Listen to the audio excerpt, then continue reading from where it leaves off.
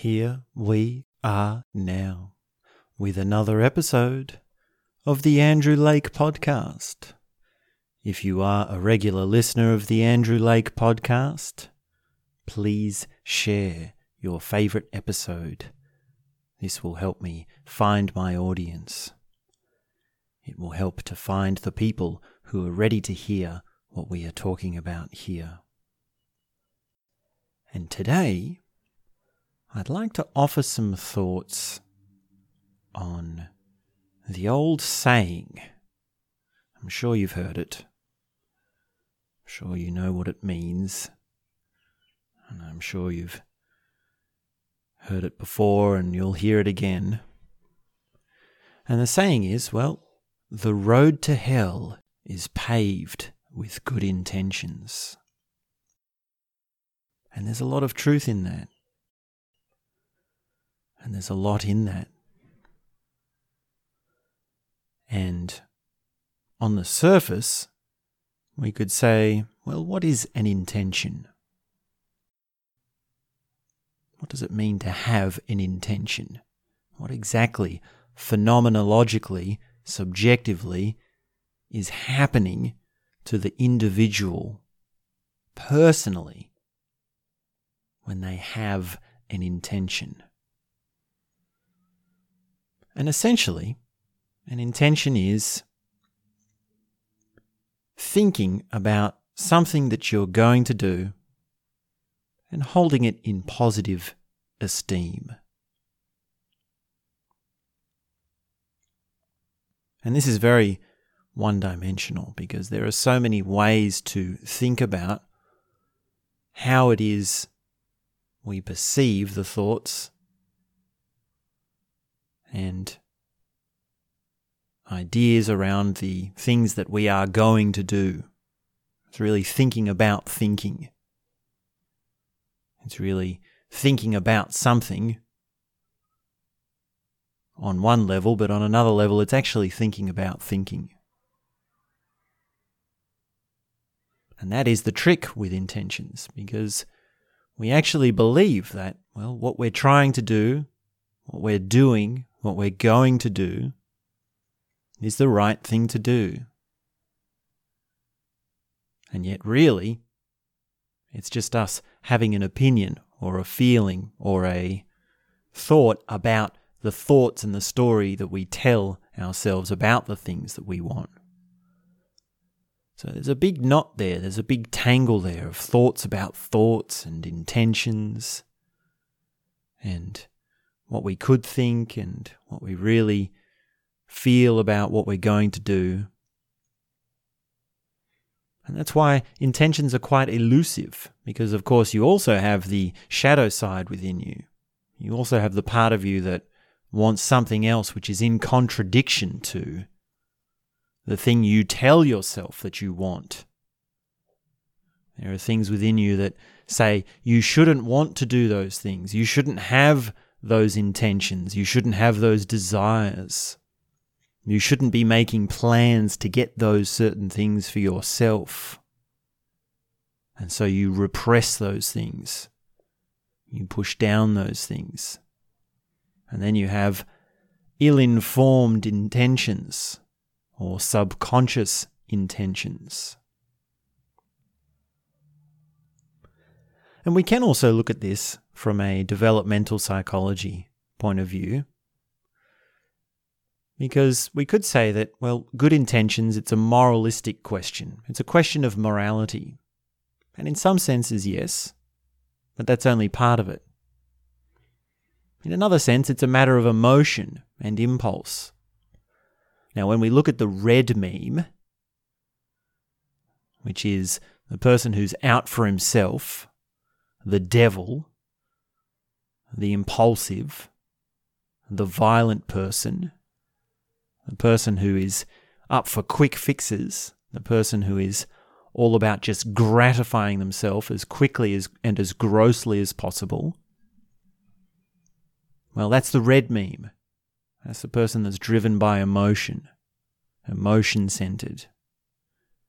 Now, that person doesn't necessarily have good intentions. They're not actually saying to themselves, oh, I want to do the right thing. No, because that person is most likely a nihilist. And they're saying, well, it's not exactly possible. It's not possible to do the right thing. So I may as well just look out for myself. This whole world is going to hell. So I may as well look out for myself.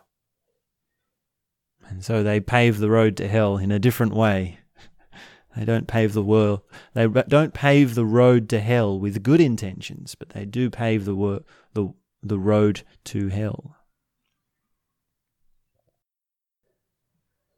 And there is also this other thing of, well, everyone just wants to be happy, whether it's the red meme impulsive person or it's the conservative traditional values and rule-abiding person, or it's the moralistic person, or it's the ambitious person. They all just want to be happy. They all just want to be satisfied. And in some senses, in some ways, there's some truth to that, but it flattens out too many of the nuances behind good intentions. And it flattens out too many of the differences in how people hold good intentions within them. So it's a complex web.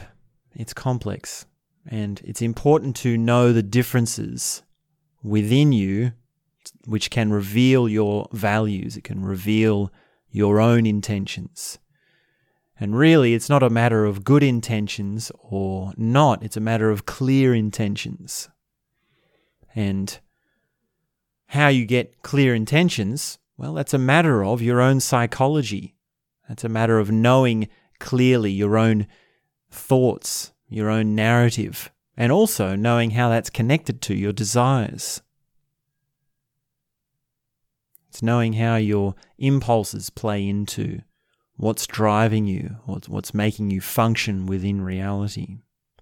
So, let me describe some of the types of do-gooders, and you'll see how different their values are and what sort of thing is driving them as I describe them to you, and see which one you fall into, which one you would like. And I'm assuming you're not a red meme. The red meme, the impulsive meme is, well, we've talked about that, and that's a big one that we all have within us, but it doesn't really apply here to this saying, the road to hell is paved with good intentions. So here are some types of do-gooders. One kind of do-gooder is the overly resourceful. So this is someone who's very successful. They've got heaps of money. Maybe they've got this giant business. They're an entrepreneur. They've got multiple businesses. They've got all the things they could materialistically want for themselves. They've done all the things in their life. They've got all these investments, and then they're sort of reaching their older age and they're sort of looking back at their life and they're thinking, well, how do I get to contribute? How do I put my resources to something good in the world? And this type of do-gooder is, well, it's the most prevalent type of person in this day and age, because currently our world is it's moving into the real thick of the capitalistic phase of economic development or evolution. So you are a do-gooder in this paradigm if you have taken care of yourself first, and then you have a lot more left over to help others. And to say that you're doing good in this paradigm is to say, well, I first have to take care of myself. So I'm first making a lot of money for myself. I'm first gratifying all the things that I need. And soon enough, when I've done all that, I'll be able to help others. And that's one kind of do-gooder.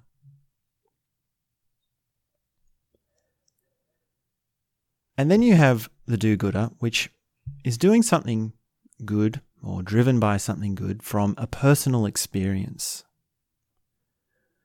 Something maybe from their childhood or their earlier years. And it could be something that happened could be something that happened directly to them, such as a trauma, or an assault or abuse or any sort of conflict. Or it might be something that they witnessed and they were there for, such as a parent being abused, or a parent being assaulted, or a parent, in some cases, being killed. And this is a personal experience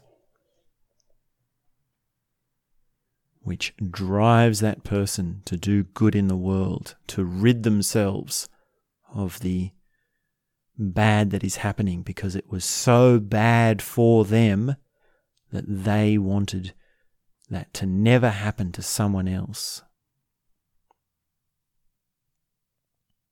And I believe there's even a version of the Batman movie or the Batman comics which has exactly that. Because Batman's parents, well, they were murdered right in front of him. And he went on to rid the world of those criminals. And as it happened, strangely enough, that Batman, well, Bruce Wayne, he's very rich, he's very resourceful. So you could have thought, well, he could have started a foundation, he could have started a charity, or he could have started an institute.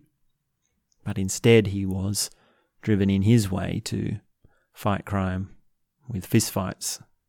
But that's a funny thing. It's sort of both of those are in the Batman story. So personal experience is something that drives people to do good. And then there are the people who, well, there's another type of do-gooder, which is someone who's an empath. And this is someone who's responding to a perspective or a story or information or research or something that's a little bit more abstract. So it's not someone who they know personally that's been hurt. It's impersonal, and it's not something that's happened to them. It's actually something that they've come to see. It's something that they've come to hold within their perspective by understanding by coming across information in the world and then having the empathy, the emotional response to it. So this is in the green meme. This is in the pluralistic meme. This might be, for example, you see a documentary about climate change. And now lots of people have seen the documentary, but you have a particularly strong response to it. And then you do more research, or you find out more things about climate change. And those things then feed into your perspective, and you have an emotional, emphatic response to that perspective. And that, therefore, goes on to drive you to do certain things which are doing good in response to that perspective. And then we have the do-gooders, which are, well, this is another type of do-gooder, which is benevolent. And this is the one that is trying to remain completely anonymous. The one that is trying to be sort of motherly, or sort of almost godly, sort of like a Mother Nature, playing Mother Nature themselves. Like, I'm going to do these things behind the scenes, and you won't even know that it was me that did it, and that will be my way of doing good. That will be my thing that I do, and I'm trying very much desperately to keep myself out of the picture, to not have my name on any of the billboards or any of the credit or anything like that, because there's, well, for many reasons, but one of the things might be that they're thinking, oh, you're just in it for yourself, or you're just doing good because it makes you feel good. And that's part of this. That's part of all of these, in a sense. Well, many of these, maybe not all of these. But there is a drive to be benevolent. There is a drive in people to, well, it's in all of us to different degrees.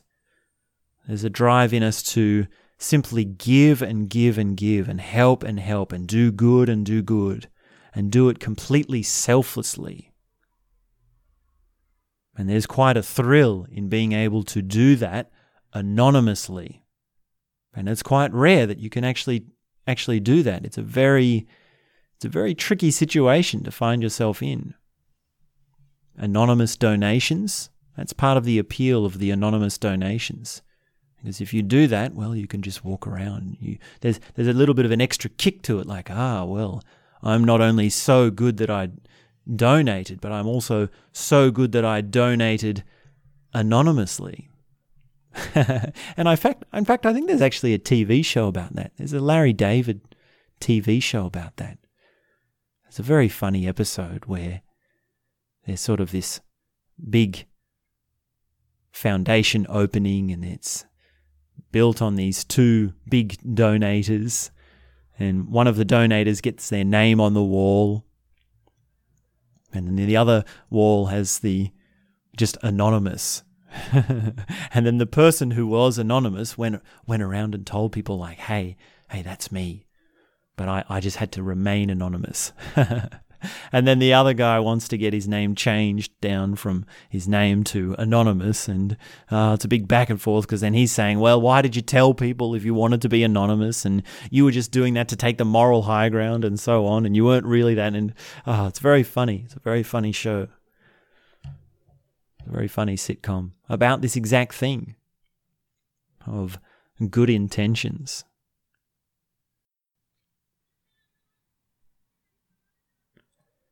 And then there's also the personality type which puts themselves into a machine which is bigger than them and in so many ways is impossible to fight against. And this was one of the impressions I got, or there's an example of this sort of thing that I got from this famous book, this sort of feminism book by Bree Lee. And it's a book called Eggshell Skull. And the story there is that she was a lawyer. And she became a hotshot lawyer, really top-end, highly paid, highly trained lawyer. And she was doing these cases in these regional towns, and she was starting to see how there was so much bigotry and racism and oppression of minorities. And her experiences within that machine of the churning machine of law, within the churning machine of law, there was just no real hope. It was just still within its structure. Within its structure, it was so complex and so vast, it's still almost like it had racism written into it. And she was this person who could see it happening and was working within the machine and yet couldn't change things. And she could also see that there were different reactions to law and the cases and the things that she saw and the things that she pointed out to others. And there's a very loud tone to that book. It's quite an intense book. And you can get the sense of, if you read it, just sheer outrage and frustration that law is constructed the way it is. And yet this author, Bree Lee, was within that, and it's an impossible situation, and yet they try and work out, well, how to do good. How to fight against this. How to really work with this. Can you beat them from the inside? Can you make a difference from the inside, from behind enemy lines? And that comes back to, well, the road to hell is paved with good intentions.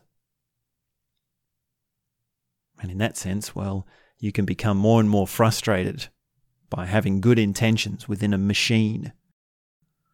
And most people just don't participate. Most people quit. When people get frustrated and feeling like they're hopeless, they quit. They don't fight from the inside. They don't fight the good fight, as they say. But that's just a different type of do-gooder.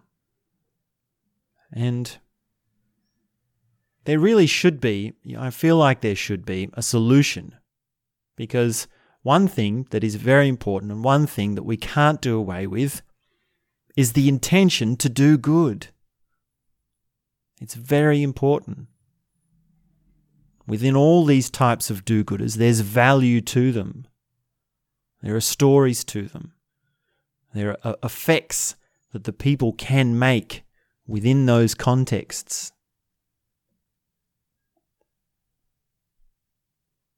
And we could say even, if only the world had more do-gooders, if only there was more of a good intention behind what we were trying to do.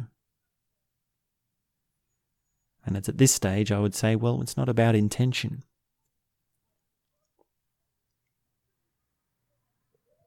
And what is it about, I hear you ask? Well, that's a philosophical question. That's a socio-economic question. We could say that it's about knowledge. It's about having more of an understanding of your place within the world. It's about knowing how your behaviours, your feelings, your moods, your perceptions are all interconnected. It's about knowing how to navigate paradigms. It's about knowing how to identify different paradigms and, for example, different types of do-gooders. And it's about helping others in a way that is right for the context. And you can't help them in the right way unless you know more about the context. And you can't help them in the right way unless you really start to sense the other. And the people who really do good in the world, well, those are the ones that understand these things. Those are the ones that have the depths within them and the perspective to make effective techniques, to make effective technologies, to make effective institutions, to build resources, to gain resources that actually do good things within the world.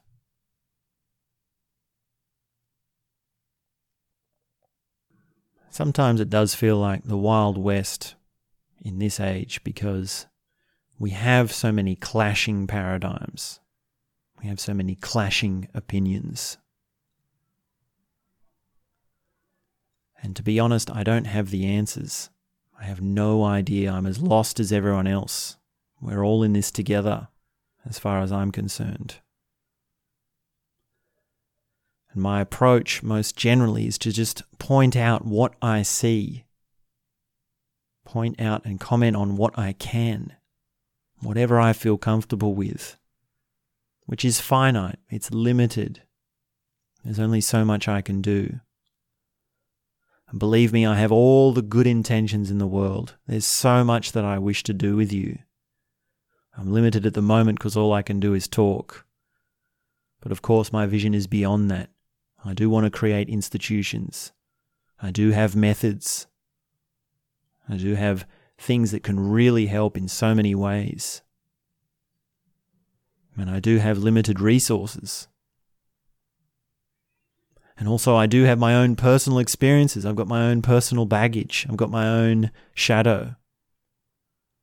And I've been hurt very badly in the past by having what I thought were quite good intentions, and yet also a conflicting shadow. So I do have negative experiences which are shaping who I am now.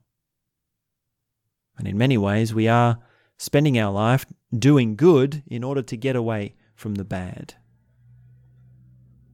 We have good intentions because we feel that, well, when we had bad intentions, it didn't really work out for us.